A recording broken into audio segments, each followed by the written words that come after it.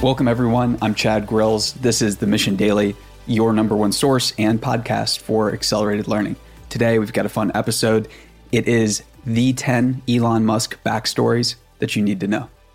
Hey, everyone. This is Stephanie Postles. I'm really excited to highlight this topic today because I am a big fan of Elon, but I think he has a lot of fun stories that a lot of people don't know, and they think they might know his whole life based on the media, but you might not. Definitely. And these backstories are especially empowering because we picked them out for the simple fact that the media didn't want to cover them. They didn't want to talk about these stories.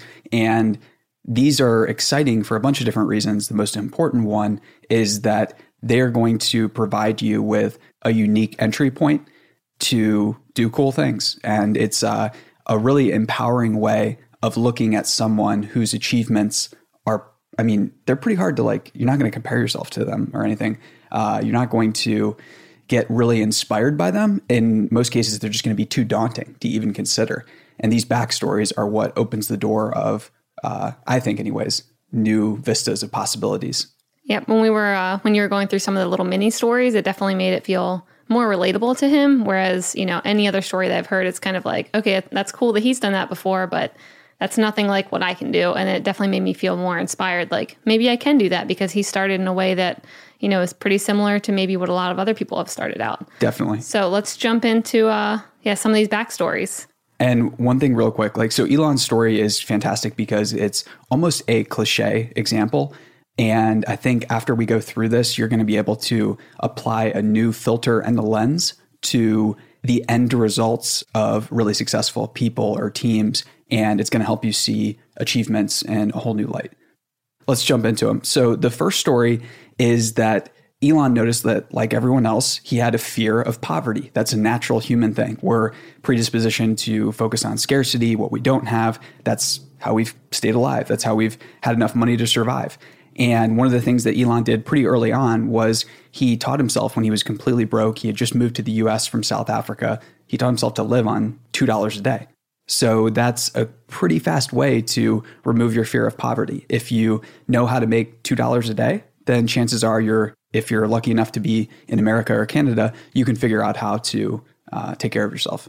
And didn't he eat oranges every day? That was his staple meal. It was a lot of oranges and hot dogs. Oh yeah, hot dogs. That's so gross. And during that time, he was going to the unemployment office to find jobs, specifically the most dangerous job that they had because he wanted to be paid the most. Yep. And this is another great story where it's so easy to think that, in the early morning, if we're just getting some coffee or something like that, and we're going to the job that we may or may not like, it's easy to, get down on those experiences and think that this is something that's boring and pedantic and great people don't go through this, when in reality, a lot of great people go through something that's far, far worse. So just imagining eating oranges, hot dogs, day in, day out, and going to the unemployment office. And that's a whole nother way to look at where you're at right now. Where you're at right now might be way ahead of where Elon was when he was living on $2 a day. Yeah, and I really like his first job when he was talking about that. Wasn't it he had to shovel, he had to climb into something that was really hot. I don't know what it was. You'll probably be able to tell it better. But then had to get in there with it and then shovel it back out the hole that he climbed through. That was pretty well said. So he had to put on a hazmat suit and go crawl inside of a wood burning boiler and then clean it out. So these are massive boilers and you have to crawl through a small tunnel and then you have to fill up that tunnel with the waste and shovel it out. So if you're in there for too long, more than 25 minutes, you die. Yes, I thought my hostessing job was annoying. And the only exit is covered up. So that's, again, a great example of taking and doing the work that most people don't want to do. And I think that Elon said that within 3 to 4 days that basically everybody else who was working that job had quit. Yep. And that's what happened with every batch of people from the unemployment office. And he just stuck it out. Another important lesson that if you just stick things out, you'll be surprised at how many people drop out of the race, especially over, a couple months, a couple years. And these are from the Elon Musk biography by Ashley Vance that we'll jump into later. But that's where a lot of these examples are from. We pulled a couple from other sources, but on to the next one. So principle or number 2, the story is that you want to learn how to use a first principles approach to any challenge that comes your way. So what do you mean by a first principles approach? I thought about the best way to describe this because this is the a topic and a phrase that the media will use a lot of times to describe how Elon makes choices. But to simplify it, it's the truth. So a first principles approach is when you acknowledge all of the appropriate variables. So the physics variables, the business variables, what type of climate are you in? What type of people variables are there? It's a goal of getting to objective truth. And that's something that is not easy to do. And it was a phrase that was first popularized by Aristotle. And it was his attempt at figuring out what was possible. So when Elon's talking about it, he's talking about how first principles are important because if you are really close to objective truth and then using that truth, you determine that something is possible, you can go ahead with increasing the probability that that outcome will happen by tweaking all the different variables and components that are a part of it. So that's a really a small thing, but something that we can use as a decision-making tool every single day. Of course, it's exhausting, but sometimes we have to, mentally exert a ton of energy to make seemingly small choices. But if we're making them in a very objective, facts-based sense, it's a skill that's going to serve us really, really well. Yeah, and I really like how you define that because I think for some reason this term has gotten really popular lately. I've just heard it, in the workplace or with friends that I'm doing this based on first principles, but I don't think that they a lot of times actually knew what that meant. It was just, and why did it become trendy recently? Do you know? I think it's usually a phrase that people will put before actually a well-reasoned or well-thought-out argument. People will just say this is a first principles approach to try to claim the intellectual high ground because people commonly associate that word with Elon. It's just a way that you can, quickly sound smart. But got it. All right. So let's move on to the third one. So explore taking intelligent risks. Yes. So this is something that is a little bit more obvious looking at Elon. Obviously, he's taken some financial and personal risks to do what he's doing. But some of the early risks that he took when he was in South Africa and getting ready to move to the United States are risks that any of us can do. Whether if we see somebody that, we're interested in meeting and we send them a cold email and go to lunch. Which is what he did, right? Yeah, with a bunch of different people. And it wasn't a well thought out strategy. There wasn't a master plan to get money. And I think so often there's a purpose behind everything we do in our modern world. It's okay, I have to contact this person because I want this job. I have to contact this investor because I want them to invest in such and such. And a lot of his relationships, one of the things that people overlook is that they were all started without much of an agenda. There was a sincerity on his part to learn. And so he would go to lunch with a lot of these local business people. So a head of a bank and things like that. And he would pepper them with questions. And that's something that each of us can do. And there's there's nothing more flattering for a person, a local manager or a local business, successful business person to have somebody who's sincere about wanting to learn from them. So taking risks in an intelligent way and then being sincere if you're reaching out, if you're bothering somebody, to really value their attention, their wisdom is something that is so undervalued. So how do you make sure it's intelligent? Because I think a lot of times almost any risk is going to feel scary and you probably can convince yourself out of it, taking any type of risk and think that that's the intelligent path forward. So how do you make sure it's not a dumb risk?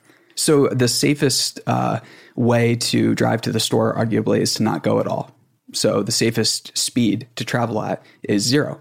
But as you increase that speed, the safety decreases. So that's really the only thing that you can bring forward. It's going to be as risky as you choose. And the more homework that you do into examining the first principles, the different variables that make up, is it something that's actually going to hurt me? Is it going to cause a financial catastrophe? Or is the downside just a month's pay? In that case, maybe it's not a financial catastrophe. Maybe it's a risk that you're perfectly willing to take if it means unlocking a raise or starting a new business, something like that. Got it.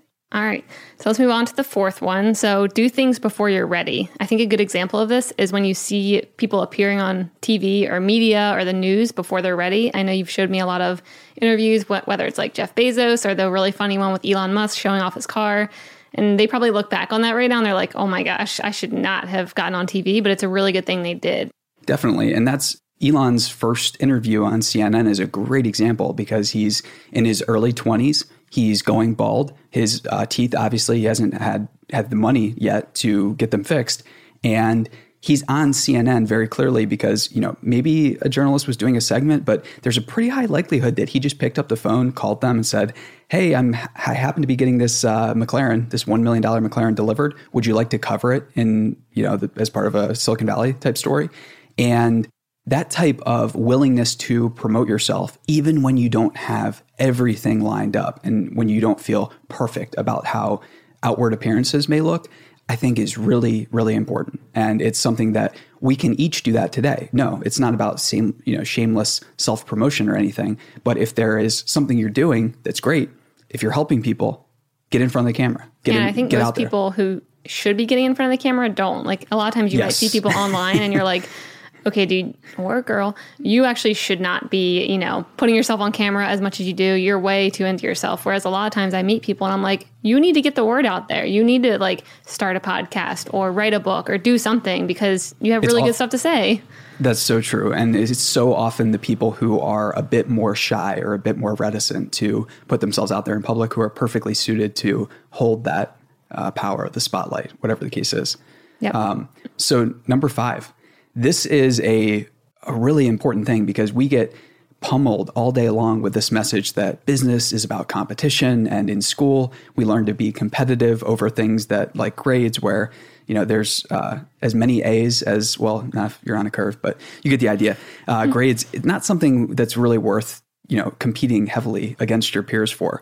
And Elon's story, the backstory is really interesting because not many people know that he has worked with some of the same people, whether it's investors, colleagues, co-founders, executives at his companies for, I want to say 20, 25 years. And this is a commonality amongst all of the best VCs and investors and CEOs in Silicon Valley here. And this is something I'm always blown away about is that generally, people don't know that these people have known each other for 20, 25 years, and they have a successful work history that wasn't all sunshine and rainbows. There were a lot of very challenging things. So Elon personally has been thrown out and ousted of the CEO position that he held at PayPal for a while. Wasn't it when he was on vacation too? When he was on vacation, when he's suffering with malaria, and he came back and his friends, his colleagues, his co-founders said, okay, you're out. We determined with the board. And what he did after that is a testament to if you believe in something and if you trust the people you're working with, it's okay to trust their judgment. What he did was actually double down and then reinvested in the next funding round of PayPal and became their largest investor. After he just got ousted. Yeah. And that's that type of humility and I guess the best way to describe it is just being aware, very aware of what the team is going to be able, is the team around you going to be able to get the ball to the end zone, or are you going to be able to? And in this case, he realized that other people were the better ones to do it. So you should basically know when to concede, when to form alliances, and then when to let things go. Definitely. And the story and the book we're talking about is Elon Musk, Tesla, SpaceX, and the quest for a fantastic future. It's written by Ashley Vance, who's a former, I think, Bloomberg technology reporter. He did an excellent job. He had some unprecedented access to Elon, and that's where a lot of these stories come from. And this episode is brought to you by Audible. Audible.com/themission or text the mission to 500-500. When you do, you can get a free copy of Elon Musk or any of the other thousands of books, I guess. So many good books. Tens of thousands. And Audible is fantastic. They are sponsoring The Mission Daily. They're making all of this possible so we can bring you daily deep dives into topics that matter. So go grab that Elon Musk book because it's really good. How's that to say Elon Musk? I was going to do the same thing. All right. So let's go on to the 6th lesson from the book. Yeah. This lesson, again, is something that it's kind of like a popular piece of wisdom that I don't know is actually wisdom. It's been certainly true for some people, but I think the only way you can know if this is true is by testing it yourself.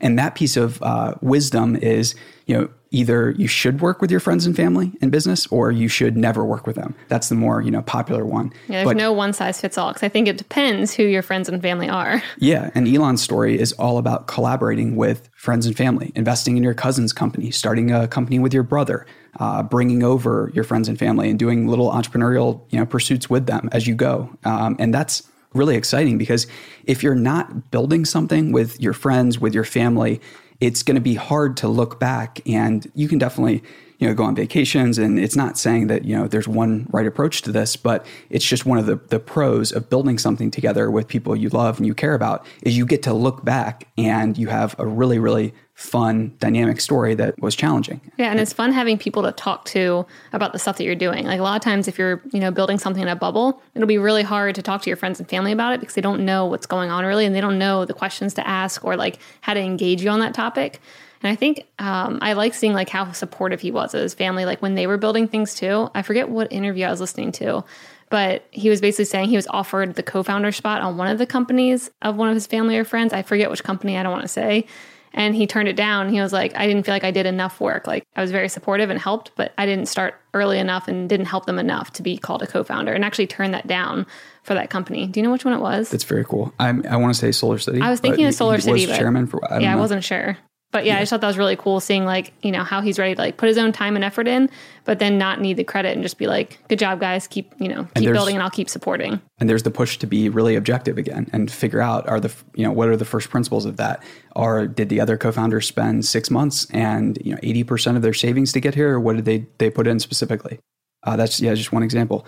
So the next one is, not many people know, but SpaceX got started when Elon became interested in sending a package of green vegetables, plants, essentially to Mars with rehydrating gel that would deploy upon landing or impact. And then the goal was to get this beautiful shot of green plants on a red Martian background to get people excited about space again. And that was how all of SpaceX got started, by a very simple project, essentially. And it's really, really easy to think, okay, I need to start a business. I need to start something that makes money. Just pursue what you're interested in. And that's, it took him down.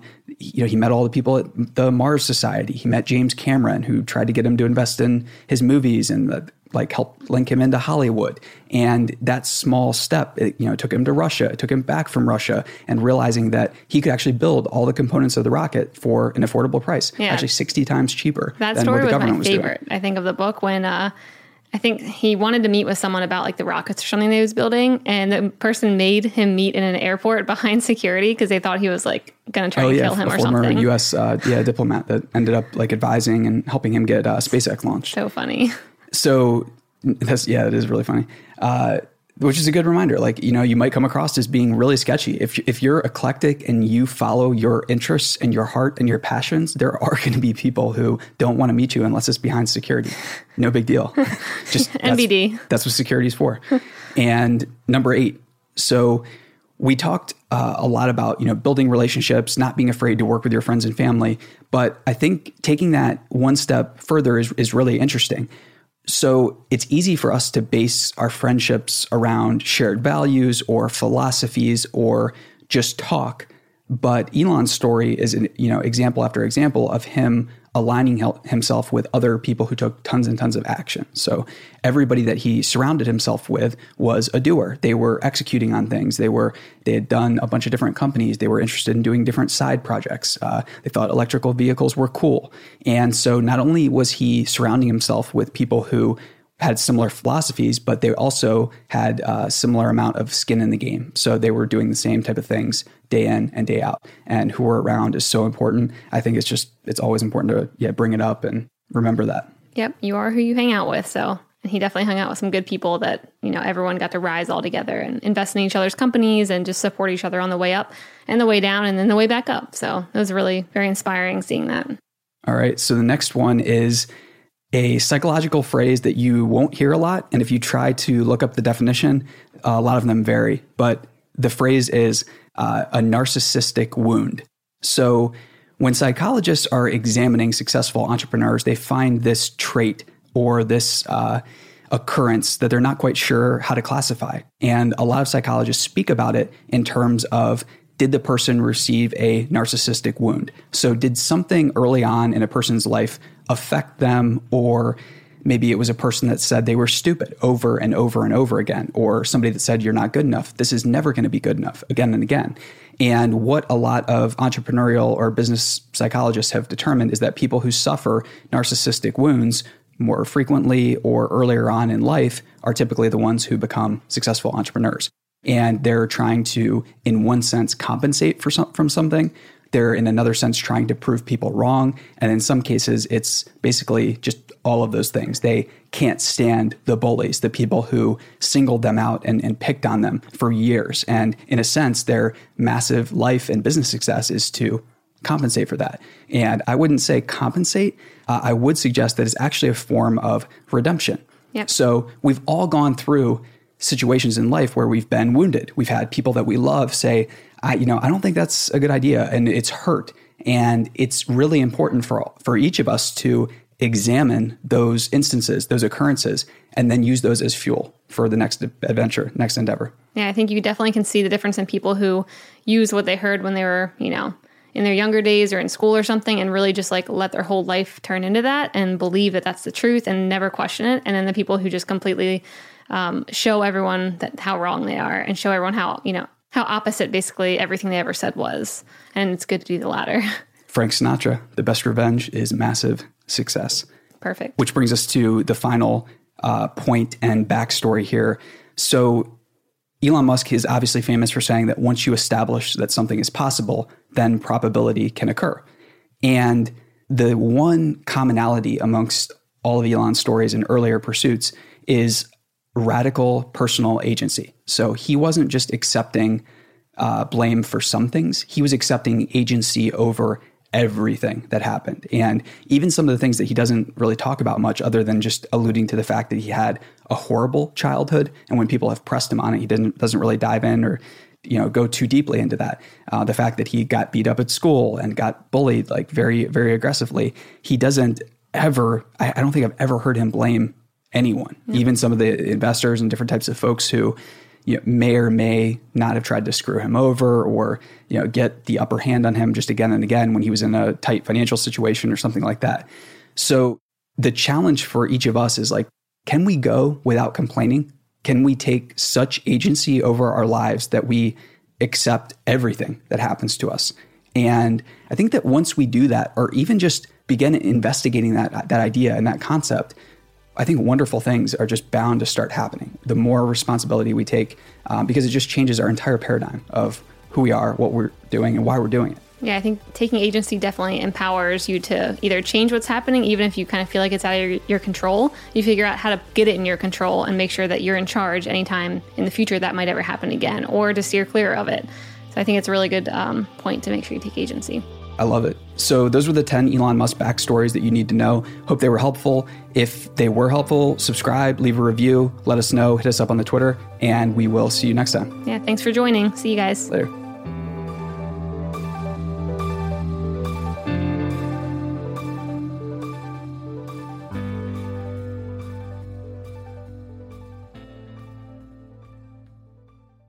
Hey listeners, thanks for tuning into this episode. I hope you enjoyed it as much as I did. If you haven't already, please subscribe, rate, and review this podcast. It helps spread the word, and I would greatly appreciate it. See you next time.